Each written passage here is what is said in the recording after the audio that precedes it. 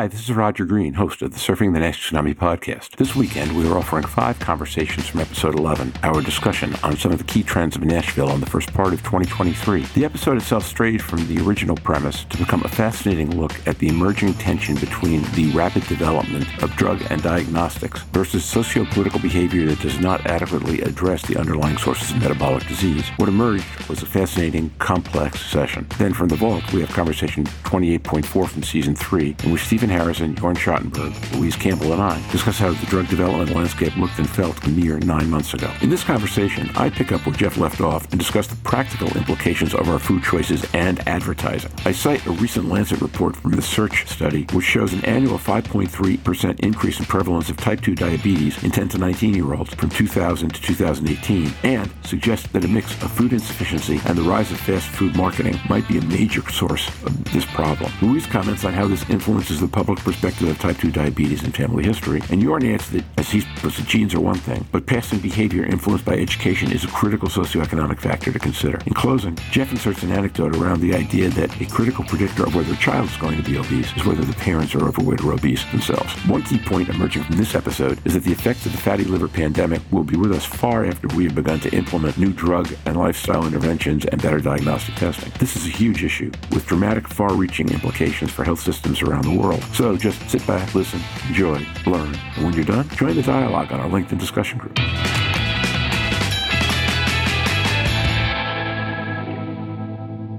Because timing is everything. Last week we talked about pediatric and adolescent NASH. That episode dropped on March 1st, actually, but we finished posting it on the 27th. On February 28th, Lancet posted online a paper from a group in the U.S. looking at the search for diabetes in youth trial that suggested that in 5 randomly located centers from 2000 to 2018, the annual growth in the, I forget if it was incidence or prevalence, of type 2 diabetes among 10 to 19-year-olds in the U.S. was 5% a year, which is just huge. Now, there's growth in type 1, which is about 2%, but a 5% growth is astonishing. Interestingly enough, it seasonally peaks in August. I'm guessing that's because people eat more bad food during the summer when they're not in school and on vacation and eat more ice cream and stuff than they do during the rest of the year. That's just my guess.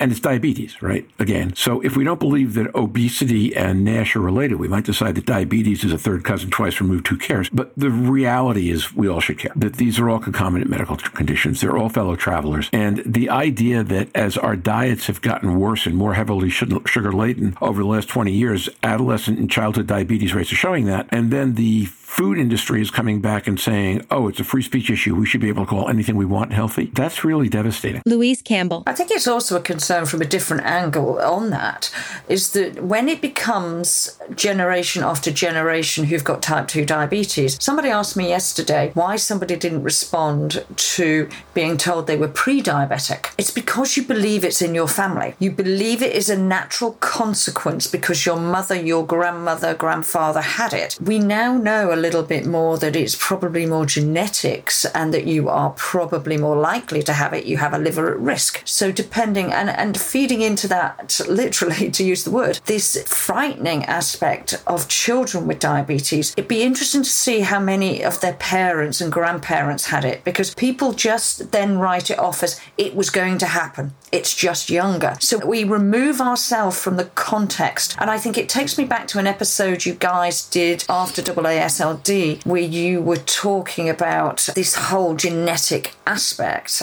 and people believing. And it aligned with that for me really, really well. So it is frightening. Jorn Schattenberg. Sorry, in that context, Louise, something I'm always thinking of is also, and I know that must be something Jeff thought about, it's also about social class and learned behavior, right? Genes is one thing, but you pass behavior along your family. And of course, you're influenced by the education of your parents that potentially potentiates. Are you growing up in a neighborhood where you learn to exercise and play in the green parks, or are you indoor playing video games potentially? I mean, these aspects are closely interrelated with genetics. Jeff McIntyre. Yeah, absolutely, Jorn. I would agree on that too. And, from my years in working in childhood obesity, the biggest single predictor of whether a child is going to be obese is whether the parents are overweight or obese. And so that doesn't necessarily answer the question about genetic or social, but in fact, I think it actually confounds it. And so we see that there is social and behavioral stuff that plays into that. There's environmental that plays into that. But if we have had learned notions of the generational passing of different things in our world today, I first engaged when we talked about generational trauma being passed through folks, but also, when we see these sort of inherited disease states, they can also be passed. And whether something that is social and behavioral then becomes genetic as a disposition is easy to happen in that regard. And especially if the people are surrounded by unhealthy social conditions. And when we look at risk, that's the population that we're talking about. This isn't the group with personal trainers and Pilates. This is a group that is high risk, that is in not the best case scenarios, and certainly are dealing with difficulties in terms of access, or even understanding the importance of nutrition and physical activity as it relates to this. And now with this potential FDA ruling, that understanding could be even that much more,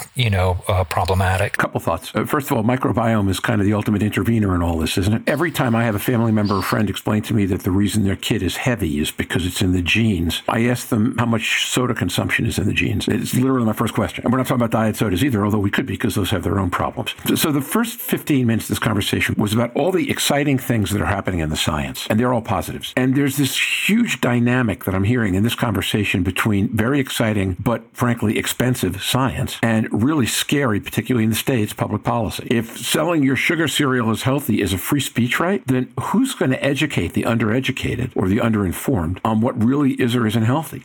Hey, I'm taking care of my kid. I have her eating cereal. It says healthy right here on the label, right? Yeah, absolutely. One of the things that is interesting to note that when you dive into the recommended daily allowance of nutrition for the American food labels, in 2020, the FDA actually came out and said, yeah, that doesn't really apply if you have chronic disease, because we know there's so much individualization with individual chronic disease. And so if you then compare that with the number of Americans that are, say, metabolically unhealthy in some way, whether it's cardiovascular disease, whether it's obesity or something like that, then that means that your recommended daily allowances of nutrition, as is defined by the FDA, really only applies to 12 to 15% of the American population in that regard. And so that is troubling. I think the good part of this, that we're kind of grasping at straws a little bit when we talk food politics in this way, is that in our signing on with the medicalization of obesity and talking with these groups like the AMA and the Obesity Society and Stop Obesity that are doing just really freaking great work in this area, is that there is becoming more of a symbiotic acknowledgement of the importance of the liver and of what's going on and its importance and its priority within metabolic health. We're so often knocking at the door of obesity and diabetes trying to get included in the conversation, but now the numbers are rising in such a rate and becoming such an issue that I think those on the obesity side are seeing this as a real emergency that they have to reach out to now to see as a end result disease that is impacting their populations as well. And I would cite, in food politics, certainly a lot of people know Michael Pollan, and he's written some really great books like The Omnivore's Dilemma, for instance.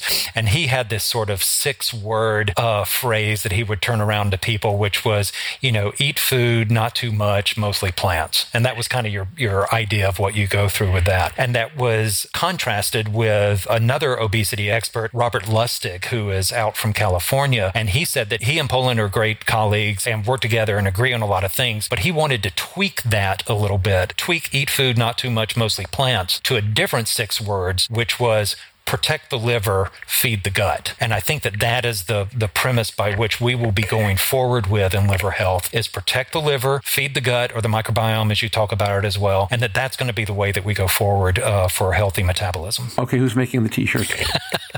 Jeff Lazarus, probably, because he gave Jorn his NASH T-shirt last year. I was going to say, I want one too. And now, back to Roger.